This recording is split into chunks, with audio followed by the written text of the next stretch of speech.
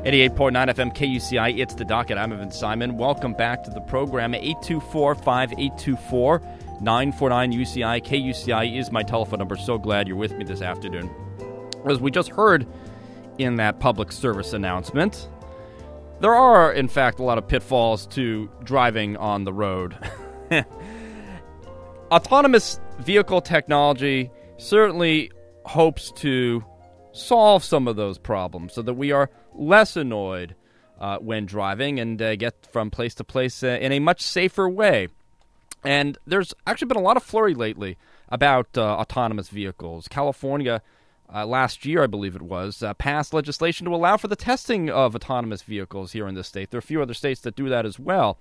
And so it seems like we are getting closer to autonomous vehicle technology. The Google car, of course, people must, I'm sure, are familiar with. A number of other auto manufacturers are getting in on the action. But will we see autonomous vehicle technology anytime soon? Well, joining me on the line to talk about it is John O'Rourke and Patrick Soon. They are both attorneys at the law firm WHGC here in Orange County. Guys, you with me? Yes, we are. Thanks for having us, Evan. Well, thank you very much for joining me this afternoon on KUCI on the docket to talk autonomous vehicle technology. Both of you co-wrote an article recently in Insider Counsel on Inside Counsel talking about who might be responsible for driverless technology when things go wrong. And, of course, in this kind of euphoria and utopia around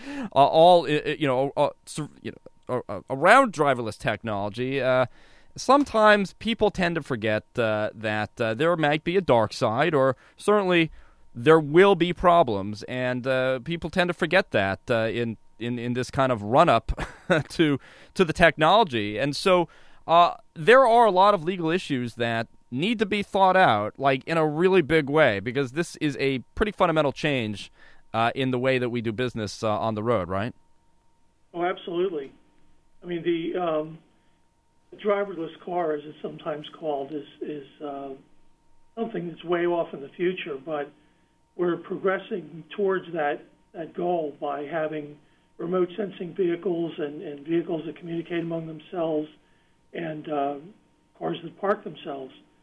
All these things are starting to happen, and at the end of that road, you think, gee, there's going to be a driverless car.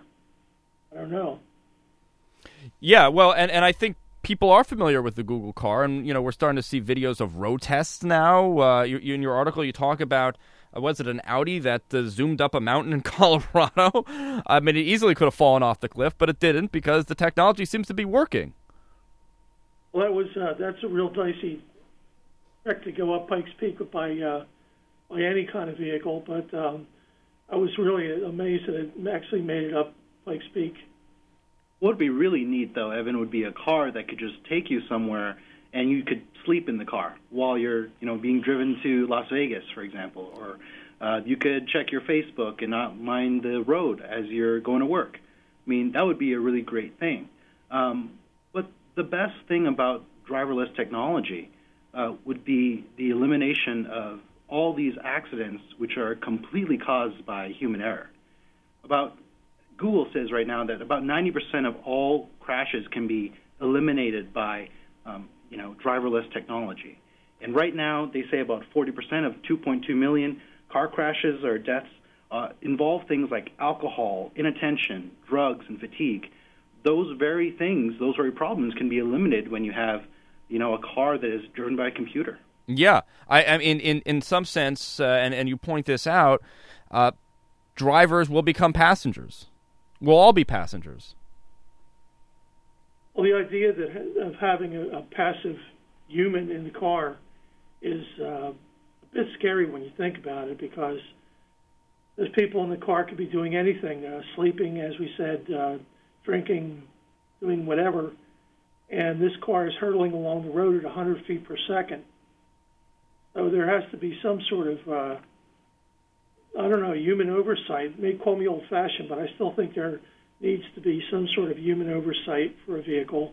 And when you get human oversight, you also get human liability. Well, I mean, in any event, even if there was no human oversight, at least in that very moment, there is always the question of liability, and it's a question of who should be responsible if something goes wrong. But more to the point about human oversight, I suspect though that there will still be a lot of people who will reject driverless technology, who will say they want to be in control of the car, that they won't trust the machine, or they just like the feeling of driving. And so I imagine one of the problems might be in any sort of transition to a driverless system. That would be one of the questions is, let's suppose this technology becomes really viable. Would it be the state that would mandate driverless technology? I mean, could actual driving be banned by the state? It seems like that's something that could happen in the future. For example, I think the National Highway Traffic Safety Administration recently came out with some regulations saying that all cars produced after this next year will have to have rear view backup cameras. Yeah. So they can definitely, set any sort of standards, but that's of course a federal standard. That being said, the Europeans seem to be years and years ahead of us. They've already come out with legislation, throughout the European Union, saying that we need to have people at the helm of cars, even if they are going to be driven by computers. So somebody has to be there in case something goes wrong, and can press like a stop button or an end button. So that's definitely something that would be, a little more amenable to most people's mind. Give them some sort of peace of mind when knowing that there are tons of robots, driving people around on the streets and freeways. Right. I suppose 2001: A Space Odyssey and any sort of science fiction in which the machine is in charge, should send shivers down our spines with respect to, hurling, like you say, at 100 feet per second down the highway. But there's always this question. There's going to be this question about when things go wrong, who should be responsible. And so you talk in your article about some of the possibilities, and more so the incentives that these possibilities set up for people or manufacturers. Can you talk a little bit about what are some of our options with respect to liability here? Well, right now it seems that the existing product liability laws, set that if a manufacturer, if a car caused the accident, then the manufacturer would be at fault. I mean, that's just the way product liability laws are right now. Right. If the car caused the crash, they're at fault. Whether it's Toyota, it's Lexus, it's Ford, it's Honda, they're going to be at fault, and they're going to have to pay up. As far as driverless technology goes, it seems to be there are rumors in the industry that whether it's Google having to pay for the software that goes in, or the manufacturer of the car that Google's eventually going to partner with, we, the consumer, are going to have to pay additional, fees on top of the sticker price because of that sort of specialized insurance package that they're going to get. If those manufacturers are going to have to pony up all this money to make sure that nothing goes wrong with their cars, then we should have to pay a little bit more, is what the industry seems to be saying. So you're saying, in some sense, that the insurance is going to be built into the price of the car, at least with respect to who's liable amongst the manufacturers and the software makers? Correct. I mean, right now, we're just using a thought experiment, and you're sitting in the car and you're going to work, and you have no access to the controls. Sure, you can press the stop or the end button, but in this thought experiment, you're not really causing the car to move forward. And you've purchased the vehicle, and you're sitting in it, and you've told it where you want to go, or at least it assumes where you want to go, but you're not actually making, the individual decisions to turn left or right or go at a certain speed. So it's hard to, go into that sort of law school question, what is, negligence or duty, breach, actual cause, proximate cause? I mean, what really caused this accident? It seems to be, it would be the software guys, or the manufacturer, which would be the car manufacturer, who would be responsible or liable in this case. Well, if a car incorporates, say, Google's automated technology, and there is there's a crash, how do we know that Google was responsible for it? How do we know what the problem was? I mean, we're kind of saying, well, if this, if that, but I mean, there's a big question of proof, right? Well, the black boxes are going to be put into vehicles soon anyway, and the black boxes could be the objective referee, especially with hardware-software questions. You can go back and trace back what was the instrumentality that caused the accident. And if it was a number of them, which, like a calamity of multiple failures, then you'll be able to see who's at fault there. So, I mean, do you think that there needs to be a fundamental change with respect to negligence law or products liability law? I mean, products liability, and is I suppose, a little bit more of a recent developed area of law, but nonetheless a pretty developed area of law. Negligence goes back hundreds of years to the common law.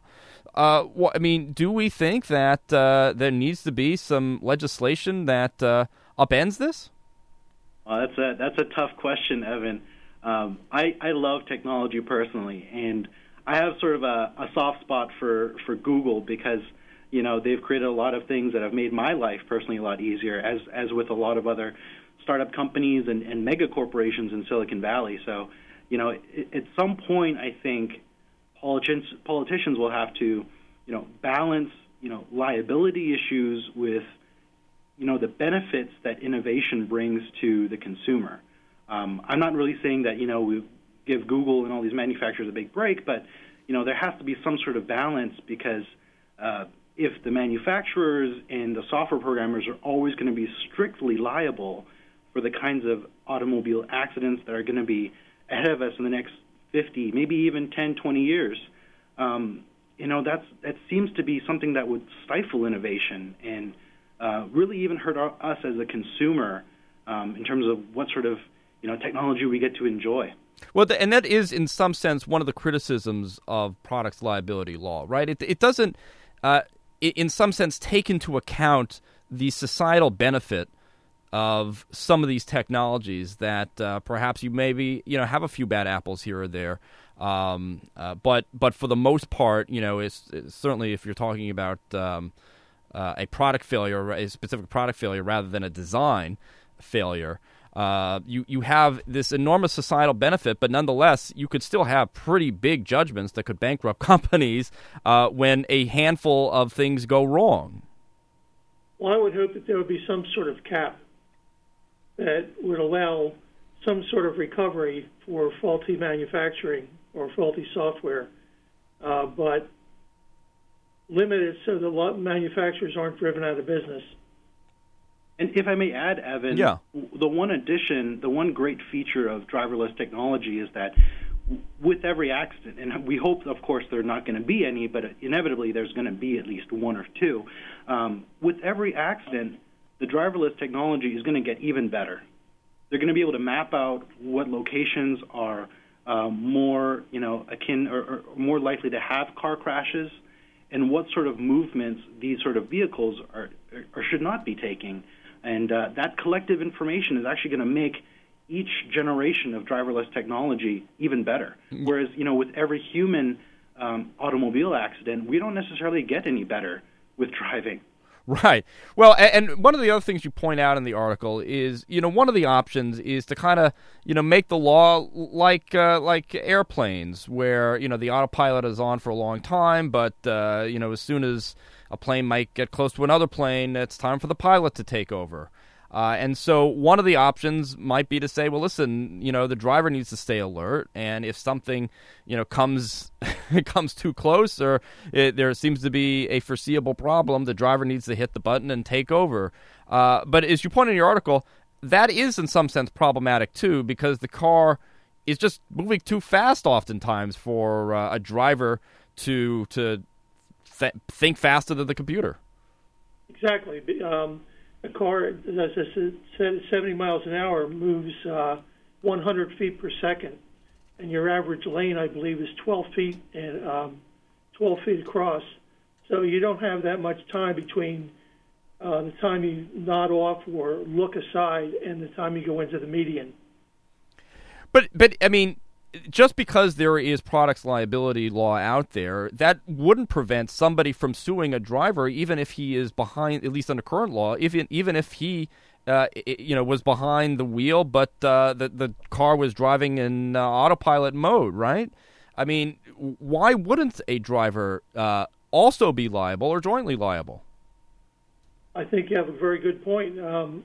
I believe, at least for the foreseeable future, until this technology is shaken out, there will be some sort of joint liability. Again, the black box is going to make the final call. Yeah. So if the driver could have made a safe stop of the vehicle or rendered it in some safe condition, but didn't, they're the ones that are going to be liable. But on the other hand, though, I mean, is it really fair for somebody to be liable? I mean, how? And it really goes, I suppose, to the heart of how much reliance is it reasonable for somebody to place in automated technology? If in fact we're told these cars really can do amazing things and take us from point A to B safely, as the companies are touting. Shouldn't you be able to sit back and rely on this technology? It's funny you asked that, Evan, because John and I were just talking about this earlier today about just your regular printer in the office or at home. I mean, from time to time you need to put in new drivers, or the ink runs out, or it just doesn't recognize that you're sending a certain document to it. It doesn't turn on, it goes off. I mean, the reliability of these driverless vehicles are going to have to be much higher, but at the same time, I mean, so much technology around us tends to fail. Right. And that's a scary thought to think that while you're sitting in a vehicle, checking your Facebook, listening to music, dozing off for a few seconds, as you might well do in a driverless car, your car might just malfunction. I mean, that's a scary thought, but I don't really have a good answer to that. But I think it's something that these manufacturers and certainly the legislators are going to have to consider when they put in new laws. And just briefly, some of the other issues that you do raise, privacy, criminal liability, hacking, there are still a number of legal issues, even aside from liability, that people and legislatures are going to have to consider. I mean, privacy, the idea of being tracked by companies and getting all this information about you, where you go, what time you went there, criminal liability. I love your example, going into a small town and Google didn't update the fact that their speed limit is now lower than it used to be, and you get a ticket. I mean, is that really your fault? That's interesting. From at least the privacy standpoint, I think there are some maybe either cultural or generational differences. A lot of younger people these days love to just tell people what restaurant they're at or what venue they're at. And in fact, Google has this option where every time you go to work and arrive at work, you can alert everybody in a certain Google Plus circle as to now you've actually reached work and you're fine. That's an option. In fact, I think telephone companies like Verizon allow you to do that, where you can actually get constant updates of where your kids are at, or your husband, or your wife. So those privacy issues are maybe more of a personal question, but certainly when it comes to a black box, in case anything goes wrong, we think about the sort of airplane problems, these catastrophic airplane crashes that have happened, the MH370 Malaysian Airlines, that black box would be invaluable. And sure, there are some privacy issues there, but if we were to be able to get some sort of device that gives us all this information, why wouldn't we uncover that, either for the benefit of the community or the manufacturer or even the people involved in the accidents themselves? That's a price we all have to pay if we want to be able to better our society and progress, I guess. With regards to your criminal question, though, and hacking, I mean, that's a whole other can of worms. I think maybe, John, you might want to add to that. Well, with hacking, the technology is going to be such that external information is going to be coming into the car from roadside sensors and other kinds of, perhaps even police devices following along. And if somebody's able to get in that way, they're also going to be able to get in through hacking, and they could probably take out a radius of cars if it's a wireless kind of hacking incident, and they may be able to cripple a number of cars on the road, take out their sensors or whatever, and that becomes a big concern. So they'd have to be essentially unhackable. 824-5824-949 UCI KUCI. Well, and just lastly, do you think there needs to be legislation before consumers are able to get behind the wheel, or if there is a wheel, of an automated vehicle? Or, I mean, is the state of the law such that, an auto manufacturer could actually start selling Google's car technology today? I don't know. You mean let courts settle it out? Well, in other words, I mean, if Audi were to come out with an autonomous vehicle for consumers tomorrow, are we ready to go, legally speaking? And yeah, exactly. Just let the courts duke it out. I think there has to be something new to sort of carve out this some set of laws that are appropriate for the kind of technology out there. Sure, there's your black letter law, and then we can always apply those. Some of these obsolete or outdated laws to new technology, but oftentimes, though, it's just inapplicable, or otherwise it's misconstrued. Liability and issues of negligence, that goes often towards people, and we put them on the hook because they're likely to just run away otherwise. People try to run away from the kinds of responsibilities that they have, but, computers don't really... they don't have a say either way, and they don't really try to run away. They're all this information that they're processing, or the decisions they've made, they're all logged, like we were talking about with the black box. And I think if that is the case, new laws put in place would actually help all of us, not just the states like California, Nevada, and Florida that have allowed for testing, but maybe the rest of America and the world. We will need a new legal infrastructure to be able to sensibly allow these vehicles to be on the road. Mm-hmm. John O'Rourke and Patrick Soon of WHGC here in Newport Beach, thank you so much for joining me this afternoon on KUCI On the Docket. Thank you so much, Evan. Take care, Evan. Thank you. 824-5824-949 UCI KUCI. I'm Evan Simon. It's The Docket on KUCI and KUCI.org. Stay close.